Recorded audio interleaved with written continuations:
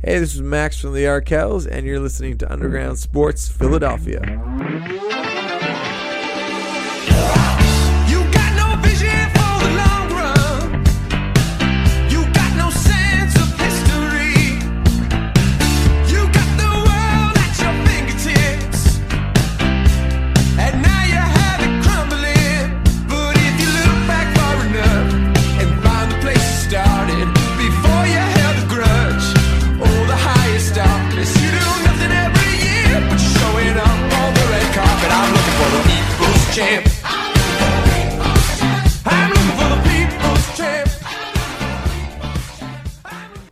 What's going on, everybody? We are live with Underground Sports Philadelphia, episode number 205. Kyle Bennett, Matt Castorina coming at you live from Underground Studios. As always, show brought to you by Main Auto LLC, Ducharme's Pro Foot, who just continues to get sneakers upon sneakers upon sneakers. Check them out if you are in the South Jersey area. They've got a ton of sneaker releases coming in the next month. Security 21, Wainwright Bernhardt Funeral Home, Paul J. Gillespie Incorporated, Bob Novick, Mark Ronchetti, CPA LLC, and the Dental Wellness Center of Vineland, and of course, our pals at Design Tree. What's going on, Matt? Living the dream. A very wet dream today. It is an old school version of a Saturday show. Lots of Sixers and Flyers news, and an NFC East quarterback has finally hung up the cleats. But it's a Sixers Saturday, and the biggest news we got outside of us breaking down the loss to the Raptors is that Joel Embiid practiced in full yesterday. And that's a fantastic sign. Looks like he's kind of on the mend and should be back soon, which, you know, everybody knows this team is better with Joel Embiid. Well, I think most people should know. True. Yeah, I mean, it's kind of funny, though. We're getting Embiid back, and Josh Richardson is walking out the door again for probably another month with his hamstring issue, and just, again, lending to the idea that the Sixers have not been able to put out a consistent starting five, or really their ideal consistent starting five, really at all this season. It's really bizarre and just a little unlucky. But yeah, Embiid aiming to be back next week, which is great. Not great for tonight against the Lakers, seeing as you're going to be missing Embiid and Richardson. That's gonna make things obviously a lot more difficult. But yeah, it's good, you know. And we were talking a little bit about his timeline coming back, and we were even thinking, you know, right before the All-Star break. But now, if you get him back, you know, midweek or late next week, you know, he'll be able to get into rhythm for some really difficult games leading into that All-Star break, and able to get him back kind of into game shape. And, you know, absolutely we're going to be depending on him, because I think it's safe to say this team has missed him. And now with another starter out of the lineup for an extended period of time, to get Embiid back at least softens that blow a little bit. At least he's not going to be out another 2 weeks. Then you'd really start sweating. You know, at least hopefully we have him available for that really tough stretch of games that we have coming up. And it makes the bench a little bit deeper in terms of you're not playing all of your big men now. It'll mostly just be Embiid and Horford, and then probably, you know, you'll see some Kyle O'Quinn, because who knows what is going down with Norvel Pelle now with his, you know, two-way contract and everything. But Embiid coming back is a fantastic thing for this team. And like you said, they've missed him, and, you know, this Raptors game was another point of evidence to that. Obviously, Josh Richardson goes down just 4 minutes into the game and doesn't come back. We talked about that live on the Wednesday show when you saw that he was out. And the Sixers end up losing this 107-95 when it seemed early on they had a pretty good grasp on this game. They finished the first quarter up 11 points, or up 9 points, and then the second quarter everything kind of just fell apart. Yeah, as this game wore on, I think you saw some of the depth issues surface again for the Sixers, and that the bench has really not been performing well. You know, you have Shake Milton coming in, and he's barely played at all this season, so kind of thrusting him into one of the most difficult matchups you can get in terms of playing the Raptors on the road. That's obviously never going to go well. You're already missing Embiid. You lose Richardson, and, you know, it's one thing, and I think we talk about this a lot in sports, it's one thing to lose a guy before the game, right? But when you lose him 4 minutes in, that really, you've game planned to have Josh Richardson. Now you have to make a pretty big adjustment. And with Embiid out, he's been one of the guys that has been stepped up production and minutes. I mean, he plays, you know, between 30 and 35 minutes a night. That's a really big gap to fill, especially on the fly. If you have a few days to prepare for that, whatever, you can kind of make your deal and your peace with it. But it was a rough game. Obviously don't want to lose, but we also said 2-1 on a road trip would actually be good for the Sixers, and that's what it turned out to be. It doesn't feel great, obviously, losing, and especially the Raptors when 2 through 6 in the East is so tight right now. You want to win every matchup you can with those teams, but I think there's a lot of mitigating factors that go into this loss, and you kept it competitive against a team that's also very good, that has also had their own injury struggles this year and is finally starting to get healthy again. So I think Raptors would know what it's like to be missing 2 starters. And, I think that's, for me, I kind of move on with the loss because of that. Because it's like, all right, you didn't have Embiid to start with. You lose Richardson halfway through, not even halfway through. And this team's bench has been a real sore spot for most of the season, and so it wasn't overly surprising to see a loss. Now, we did get points from Matisse Thybulle in this game, more than what we've seen, which is a good sign, and Furkan Korkmaz just continues to be very good, and that's what this team needs. Some concerns I've seen, though, from people, whether it's on Twitter or just reading articles, is that a lot of these guys, and sure, like, the depth issues kind of play into it, but, like, Ben Simmons, Tobias Harris, playing the amount of minutes they are right now is quite lengthy. Yeah, I'll be honest, Ben, it doesn't worry me too much because he's young, and it seems like in incredibly good shape. I mean, everyone's in incredibly good shape. Obviously, it's not an ideal situation that you want to be playing him. He's playing 38 minutes and above almost every night recently. But yeah, part of that is Embiid being out, and part of that is just the bench has not been stepping up. And what's strange is that, a lot of these like bench pieces have been getting really reduced minutes. You have like James Ennis playing 4 or 5 minutes a night now. Mike Scott has sort of seen reduced minutes here and there, in a few games. And, you've barely seen Trey Burke again. I don't know what the deal with that is. There's just not a whole lot of options, and part of the reason Ben, I think, especially gets is because there's no really other primary ball handler on this team besides Trey Burke, which again I don't know. And you even have Mario Shaq. If you want to give like a young guy a look, he's played well in Delaware this season. It's not like give him a shot. I don't know. This team I think could use some kind of spark. And I think a little injection of just some good energy and morale, and but it was a decent road trip. Again, you go 2-1. That's way better than you've been performing on the road all season. You beat 2 teams you should have beat. You lose to the Raptors. Move on with that. Whatever.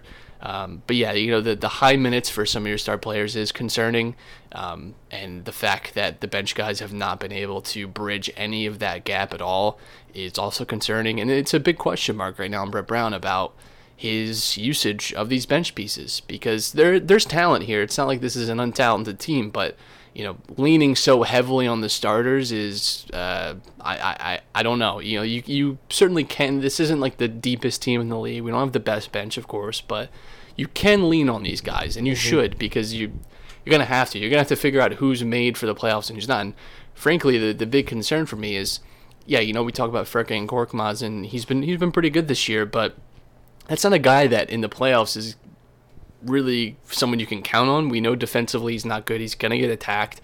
And he's been someone, too, that has been inconsistent this season. He's in a hot, 2 weeks zone right now, but we've seen him go a month without playing very well. And that's, he's young. He as a rotational player, you're always going to kind of go through ebbs and flows. But, if this whole team's focus is on the playoffs and performing well in it, and you got to get there first. You got to get there first, but you want to make sure that you're going into the playoffs in sort of your best shape and knowing who your best players and contenders are. And James Ennis last year in the playoffs was a great piece for the Sixers, and this year he's been really bad the past month and a half. And I don't think playing him 4 minutes a night is going to get him out of that. And I'm not sure that Furkan is someone that is more dependable come playoff time than James Ennis, but who knows at this point. But there needs to be some more, I guess, distribution of the minutes here, and we'll also see what happens with any trades and any buyouts. That's still obviously in the back, or really the front of everyone's minds now as we get closer. How many of these guys on this team from this bench do you think end up surviving the trade deadline? We talk about all these trade machine things, but a lot of these pieces are going to have to either be, released and put on waivers, or they're going to be part of these trades. How different do you think this bench is going to look come post, the February trade deadline? It's hard to say, right? Because you don't know concretely like who we're actually interested in, and it also depends on who we're actually interested in, whether or not bench is going to be enough. Because the biggest thing with the Sixers is we know that they're in a pretty weird contract situation and aren't really trying to pay the luxury tax this year, but are looking to be paying quite a hefty one going forward. So any big moves would have to involve a starter, because our bench pieces are pretty low paid. You have like Mike Scott on like $4 or $5 million, and outside of that, there's really like you're gonna have to match salaries, and you're not getting that from the bench. So obviously Horford's been someone that has been thrown in like a ton of trades. Obviously, even Tobias occasionally, even Josh Richardson. Good luck, trading him now, of course. But I would say the guys most in danger of being moved is someone like Mike Scott, maybe James Ennis. I think Thibault, they'll at least listen, or if there's someone they're really interested in, and Thibault's a big piece of that. That's someone I don't think it's considered untouchable right now. I personally don't want to move Thibault. I think he's a great rookie. You need a guy like him, and he's on a really, really cheap deal, obviously, right? So like getting praise from Steve Nash this week about how good of a player he can be. You want to keep someone like that around, and again, for a team moving forward that's going to be paying a lot of the luxury tax, having a cost-controlled rookie contract is really, really valuable. And why sell now if, let's say in the future we do want to trade Thibault, you still have time to do that, and he's still on this cost-controlled contract. Like, you don't need to rush so quickly, and I think he's someone that has shown to be a real net positive for this team overall. But yeah, I think Mike Scott is one of the more in danger ones, just because of his contract terms. He would be like a throw-in or something like that, and I just think he's frankly been underperforming, for a large part of this year. And it sucks to say, obviously we love Mike Scott, but he seems to me at least someone that might be the most expendable on this roster right now. And I think the thing with James Ennis is a lot of people throw him in these trade machine deals and stuff like that, but he also has a no trade clause, so he would have to waive that no trade clause in order to be moved. And he was very adamant on staying in Philly. He had other offers from other places, so took less money to be here. So and again, you also have to consider that there's an organizational health aspect to this, where yes, we didn't like the Horford contract when it was signed. We don't like it now. Trading a guy you just signed to a max deal 6 months into it is just not good for optics in this league. And I think we even touched on this last time out, that a team like the Sixers that have always struggled to sign free agents, you sign a quote unquote big one and you trade them not even a full season later. Like, that's just not great for going forward. And we'll see how they navigate that. I think we've been linked to like guys like Gallinari, Bogdanovich now. Like, I just don't see those things happening, and I'm not sure there are any better fits for the Sixers theoretically. And you'd be, again, detonating the starting lineup again, because to trade for those guys, you'd have to move Horford. There's really no other way to do it.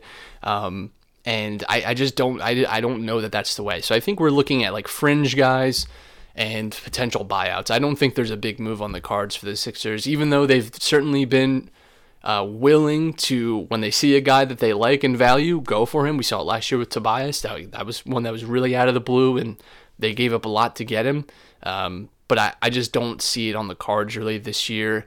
And I think also you have to give this team a year to try. Like, what, it wouldn't be giving up, but to kind of blow it up late January, early February into like the newest rendition of this Sixers team, I just think would be, you need to have consistency across the organization. And yes, there are some obvious weaknesses with this roster, and things could be better, but at the same time, I think to just move it up again, like you're starting to teeter on like being a Kings level team where it's like, stick with a plan, and we didn't know what the plan was this summer. Even going back to last year when you trade for Jimmy and aren't able to re-sign him, when you trade for Tobias and give up Landry and overpay Tobias in the summer, like we're not entirely sure that there is a great plan there for the Sixers, and there's been questions about, how much is Elton Brand, how much is it by committee, whatever.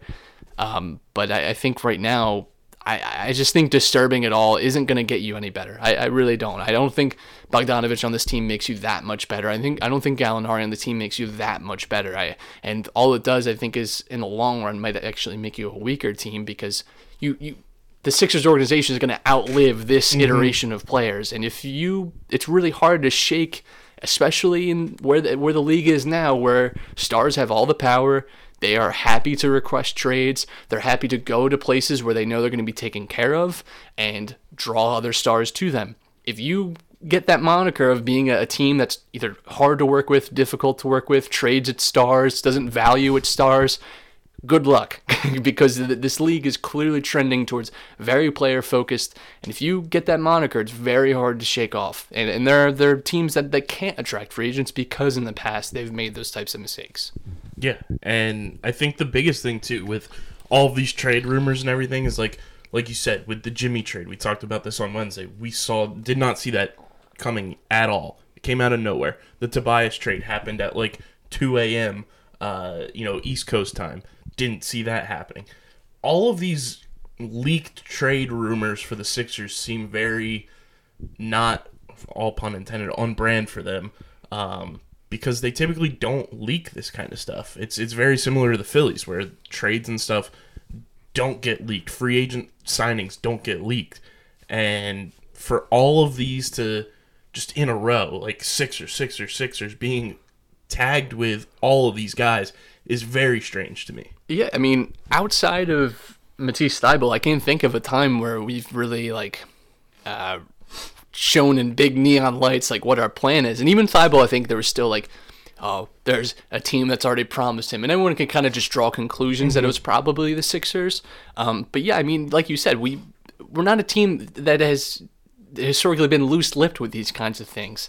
Really, I don't think any Philly team is loose-lipped. There's no one that I think you can this guy reported it must be happening. And it's almost the exact opposite, where you have some of these Philly reporters report things and it's like, that didn't come true. You literally had a whole piece on Jimmy Butler returning to the Sixers last year right before free agency, and how it was going to work and they were going to pay him and all this, and an hour into free agency he's in Miami. It's just, we've never been a team, I don't think, that has had this type of any type of rumors and stuff. And you have to understand that a team that is trying to sell high on someone like Gallinari might be interested in fluffing up his trade value, all those types of things. But yeah, it's a complicated time for the Sixers right now. Now, of course, everybody's Sixers Twitter darling Alec Burks is the talk of the town, and the Warriors obviously traded Willie Cauley-Stein last night to the Mavericks, so it seems like they are open for business. Second-round pick, too, which we have good second-round picks.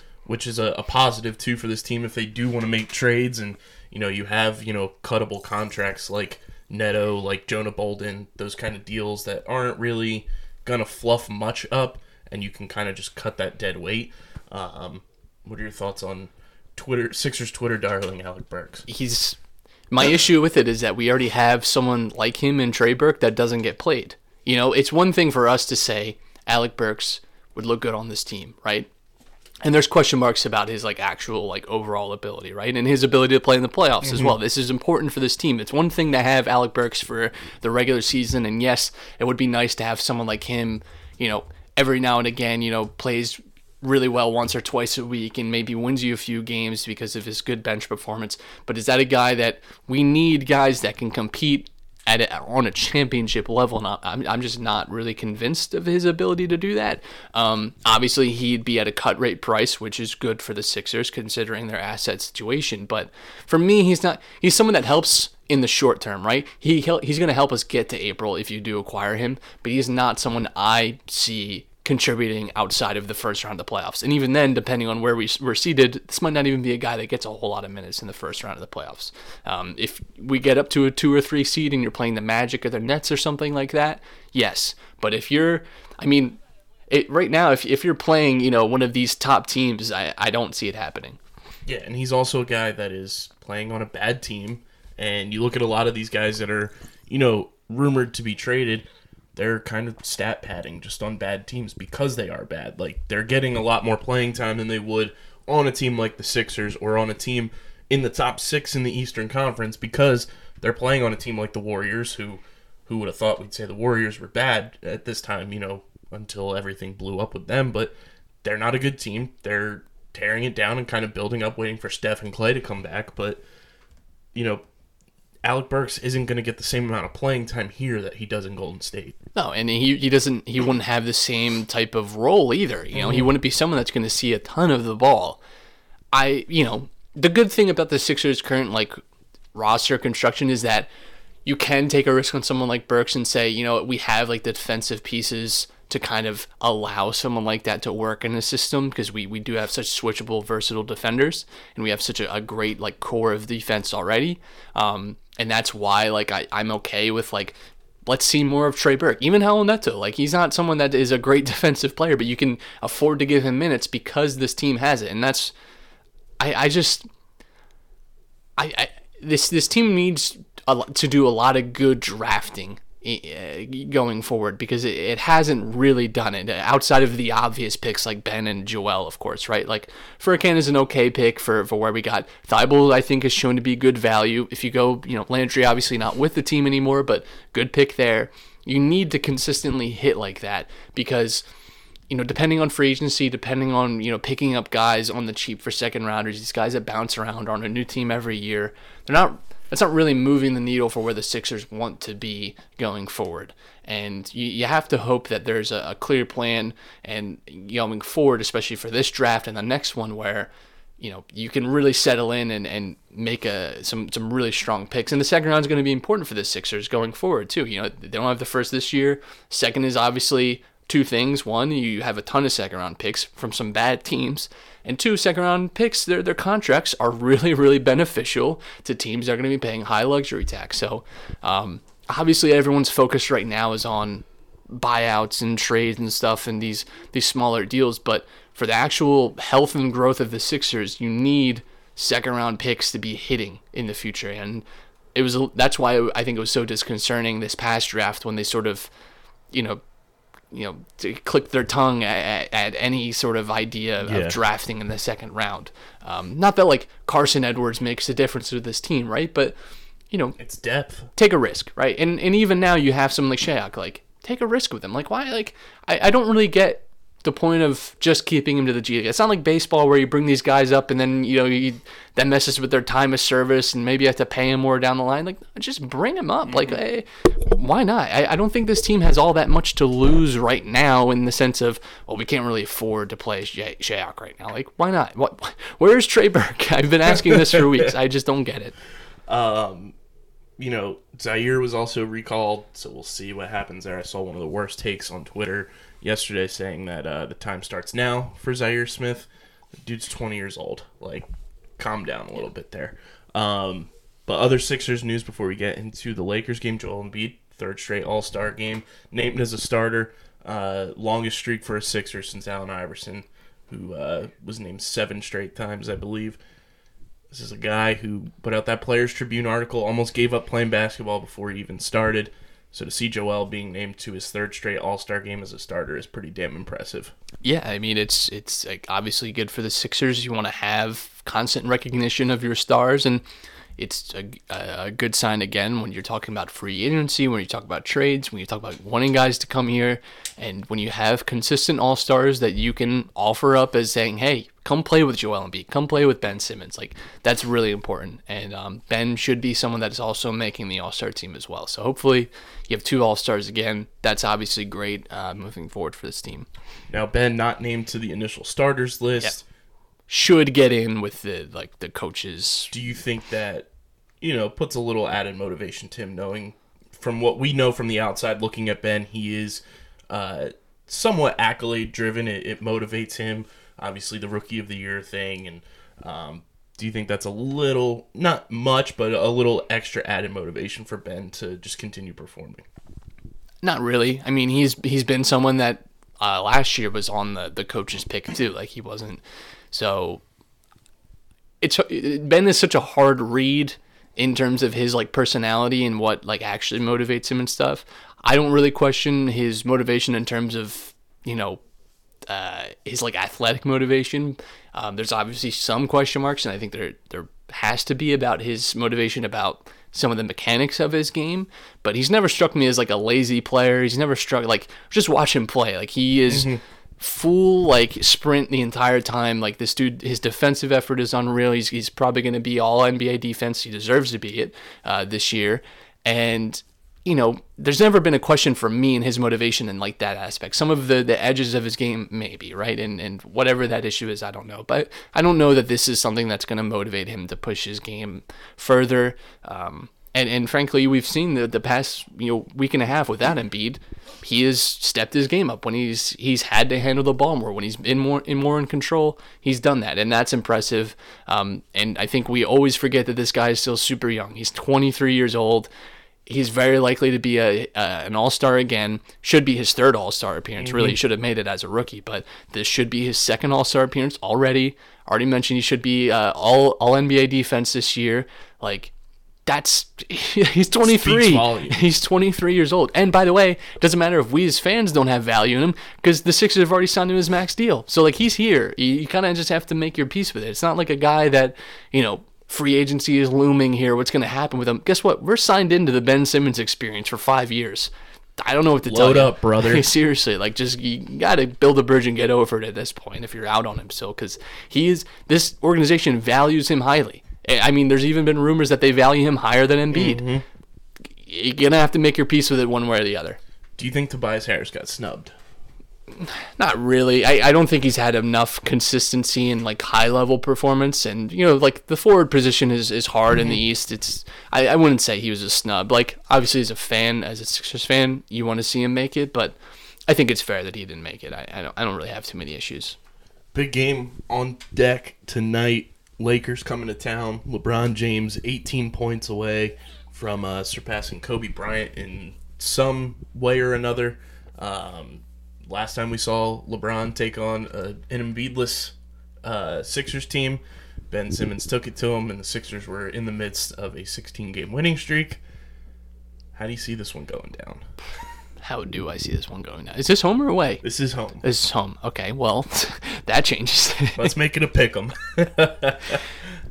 Well, one, and I say this just as a fan, it is great to have like a big, like, I feel like the Sixers and Lakers is like it's not the biggest rivalry in the NBA, right? It's not obviously like Lakers Celtics level, right? It's not like how Golden State and Cleveland kind of had this back and forth the last few years. It's not there really, but it's like it is kind of a storied kind of a rivalry, and two kind of powerhouses from especially like the earlier days in the NBA, and one of our greats is also one of their greats in Wilt Chamberlain. Like, you have this shared history that I think, and I think that's really interesting aspect of it. And obviously the Lakers now are a powerhouse again, which they haven't been for a long time.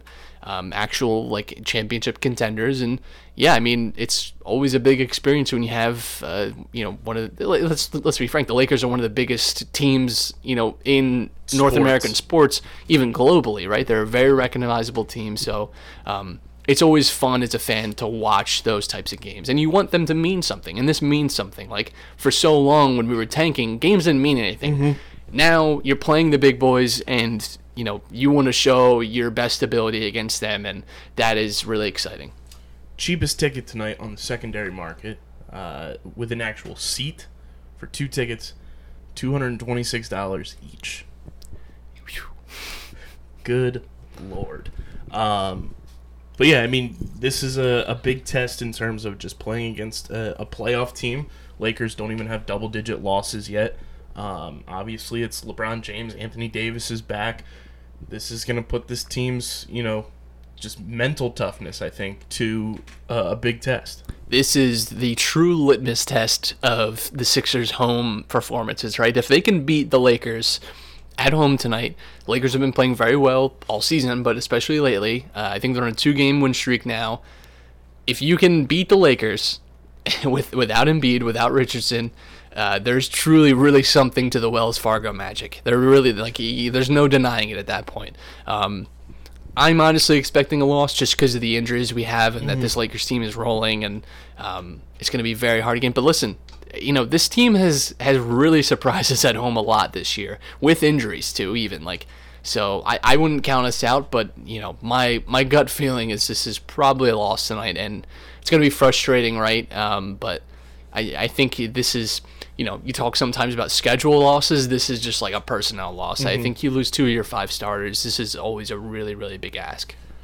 If they somehow do end up winning this game one way or another, who do you think is the biggest contributor to that for the Sixers? I think it has to be Ben. I think, especially we've seen him without Embiid be kind of the main guy.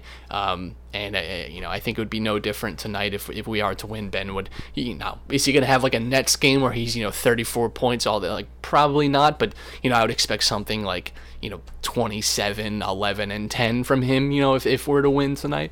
So yeah, I think Ben would be one of the more likely guys to step up. But even Tobias, no, there's no reason he can't play as, to a really high degree.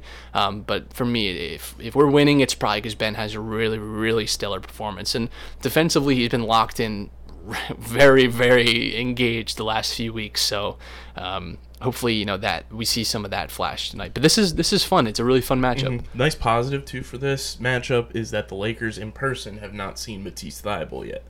So I think Matisse could be kind of one of those weird X factors where his defense, when we went and saw them play the Raptors at home, or I saw them play the Raptors and he had his kind of coming out party and had, 5 threes, I believe, in that Sunday game against the Raptors early in the season. So I think, with that kind of in hand, I think Brett needs to kind of emphasize the fact that the Lakers have not seen him on a court in front of them, and kind of use Matisse to his strengths. Yeah, no, unfortunately, Matisse has been struggling a little bit shooting as of late, which not particularly surprising. He wasn't going to be a 40% three-point shooter, so he's leveling out to his true kind of self now. But yeah, I mean, Matisse is obviously a big X factor, and again, similar to Ben, his defensive potential on on any given night is really fantastic. And I think the Sixers generally match up really well with the Lakers when they're healthy. They match up really well with pretty much every team. And I do wish Embiid was healthy for this game, just because we've seen him really nullify someone like Anthony Davis. And I think LeBron, does so much work from the post now, and having Embiid's presence would be really big. But let's not discount Horford either. I know he's obviously had a not stellar year, but even then it's been around his career average. So I don't know what the fires are all about, really. He is someone that can defensively work against guys like Davis, that can work against guys like LeBron. Like, I don't really, obviously, like, if I had the choice to get rid of Horford, it probably, we would have never signed him. But, I think he's someone that can have a positive impact on the game tonight as well. It's going to be a fun matchup. 8:30 prime time. Probably Doris Burke in the building, just because LeBron is there. At least there's no Kawhi, and you can't rave about his hands. She'll be talking about Jimmy Butler being in Miami for... You know what's funny is, like, I forget what game it was that they commentated. I think it might have been the Mavs loss, actually. But they were like, it's just like the national media, like, cannot shut up about Ben. Like, in his, like, mind you, they're talking negatively about him. And this was, like, in the first half. He steals a ball and goes on, like, a coast-to-coast dunk.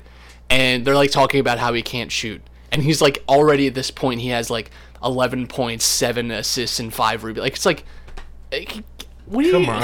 Like, can you just acknowledge that he's a great player? Like, yes, we know he doesn't shoot well. We get it. And you get the whole thing with Zion Williamson's debut, and he made more threes oh my in God, such 10 minutes. Such an original joke. I love it. Get over it.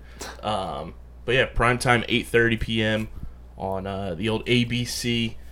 Lakers, Sixers at the Wells Fargo Center. Hopefully the Wells Fargo Center magic kind of kicks into overdrive a little bit for this one. But not only is Joel Embiid an all-star, Travis Konechny an all-star, participated in the fastest skater competition last night. Did not win. Got beat out by about a second and a little bit of change by Matt Barzal from the New York Islanders. But TK he had fun. He spoke with the media after and said that he was more nervous for last night than he is for the actual game. Gritty, I guess, got out of jail in time and made it to the All-Star game. Was blowing kisses at TK during his entire run. TK's entire family was there, and they were, just as excited as he was. And it was pretty cool to see a Flyers player kind of in the skills competition and not named Claude Giroux, because we know Claude. He's one of the best players this past decade that we've had, and him not being in the All-Star game, it was a bummer. But TK, stepping up and having the season he's having is pretty cool to see. Just another player from this Flyers team finally hit that All-Star mark. Yeah, I mean, it's not something we've had a whole lot in recent history. We've really only had a handful of All-Stars. I think Simmons made it one year. I think Voracek. Obviously, Claude has been a regular with the All-Star game. But, yeah, I mean, it's always good when you get kind of some fresh faces and, connecting you to someone that, has really, turned it on this year. And obviously, great to have him back. It's funny hearing him say that he was more nervous about the skating competition. I guess it's that's such an unusual thing typically for players to do. They're so used to playing games, right, even against the best competition. But I would imagine, yeah, the skating competition is just so sort of different for them.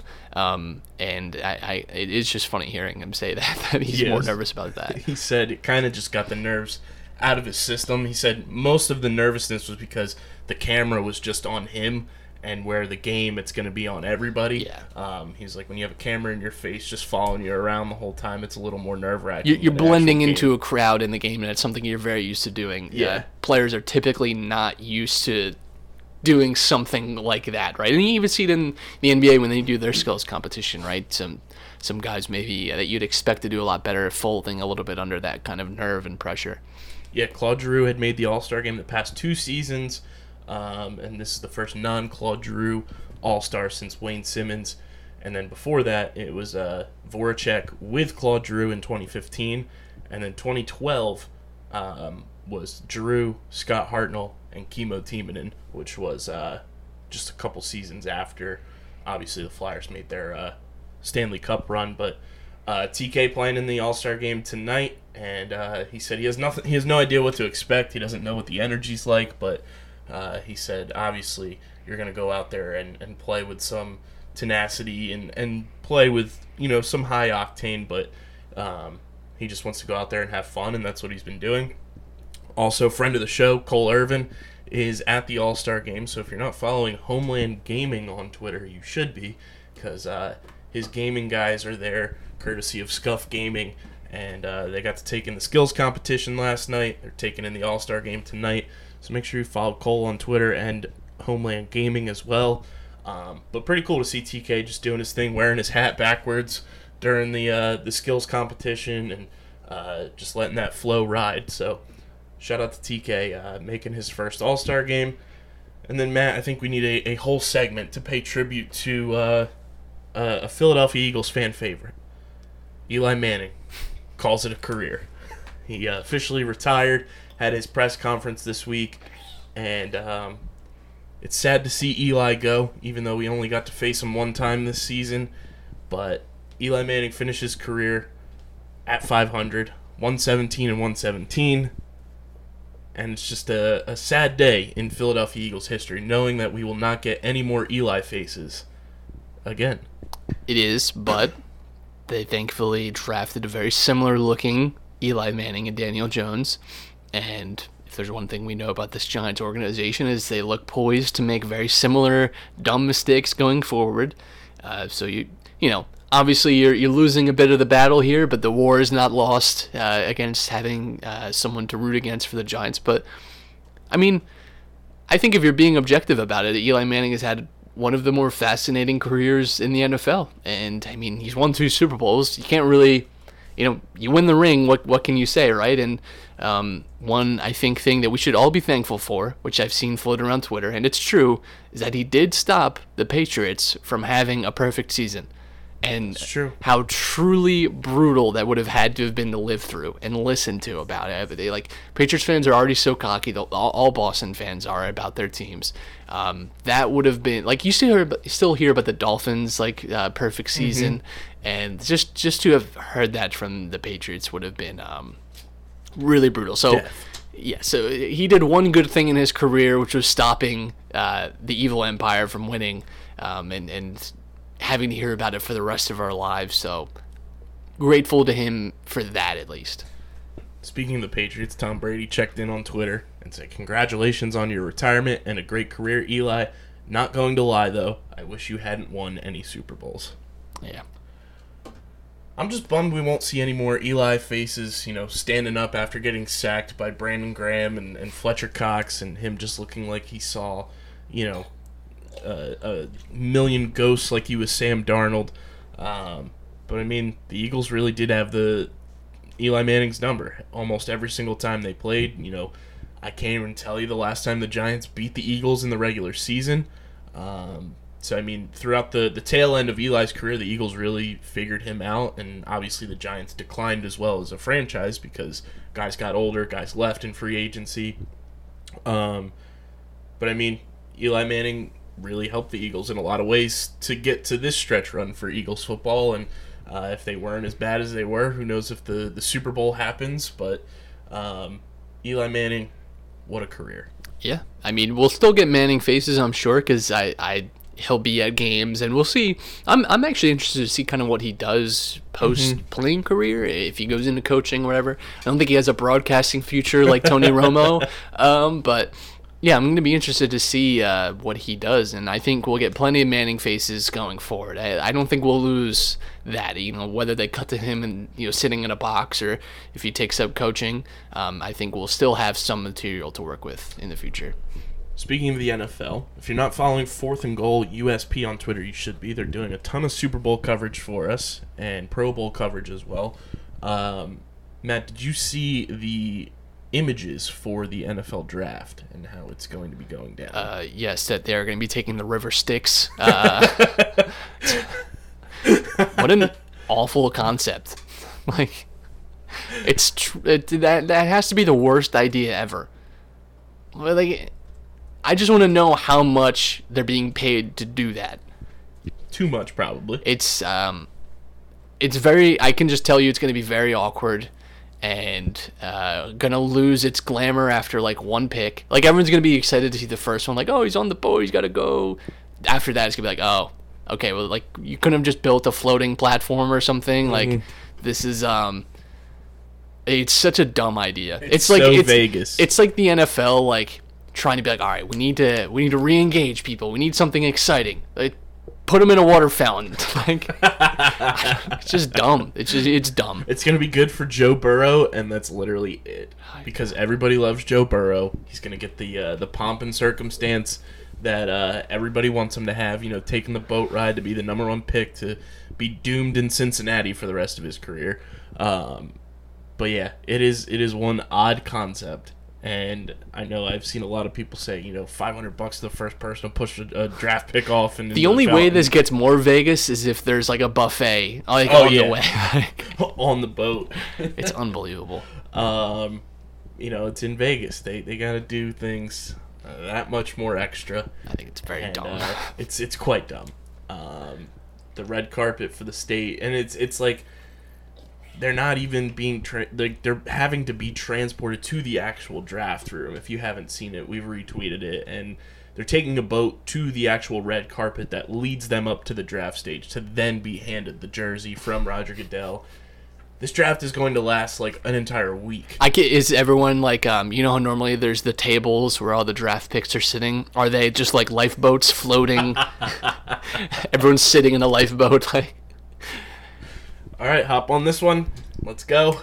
It's just dumb. It's literally going to take forever. And I think this is only for the first round, thankfully. But imagine the guys that fall in the draft that are in Vegas waiting to get picked. They have to wait until day 2. They're going to have to fire up the boats again. It's a mess. It's,